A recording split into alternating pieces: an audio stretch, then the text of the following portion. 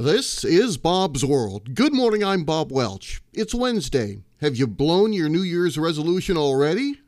A cognitive science professor has some tips to keep you focused and on the right things in a minute. Finish your high school diploma for you and your family.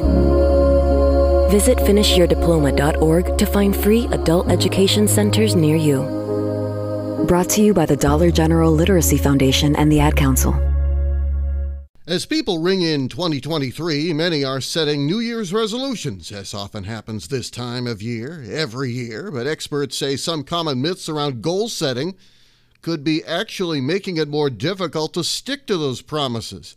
While it's common to encourage people to shoot for the moon, picking lofty goals only increases the risk of failure, said Jim Davies, a cognitive science professor at Carleton University in Ottawa, to CBC Ottawa.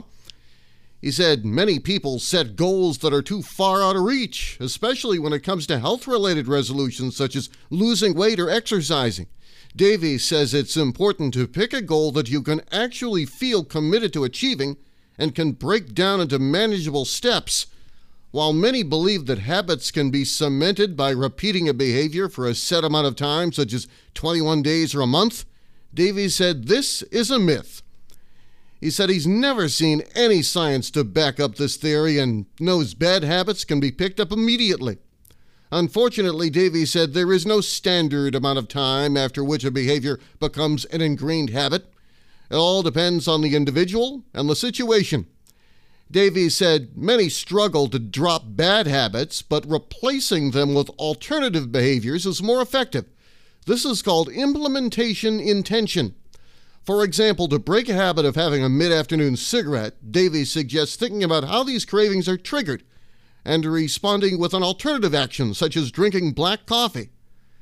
Karen Strang Allen, a certified life coach in Greater Ottawa who assists clients in setting and achieving goals, tells CBC Ottawa many people fail to achieve their New Year's resolutions because they don't have a good motivating factor. She says, for example, someone who seeks to quit smoking is more likely to succeed if they can connect their efforts to a greater motivation, such as a desire to live a long life or climb stairs without being winded. Strang Allen said that attempting resolutions is meaningful even if you don't succeed. She says it's not just about achieving an end goal. It's looking at who you're becoming in the process. There is more on this story by going to cbcottawa.ca. Bob's World for this Wednesday, January 4th, 2023. I'm Bob Welch. Make it a great day, and I'll see you on the smartphone.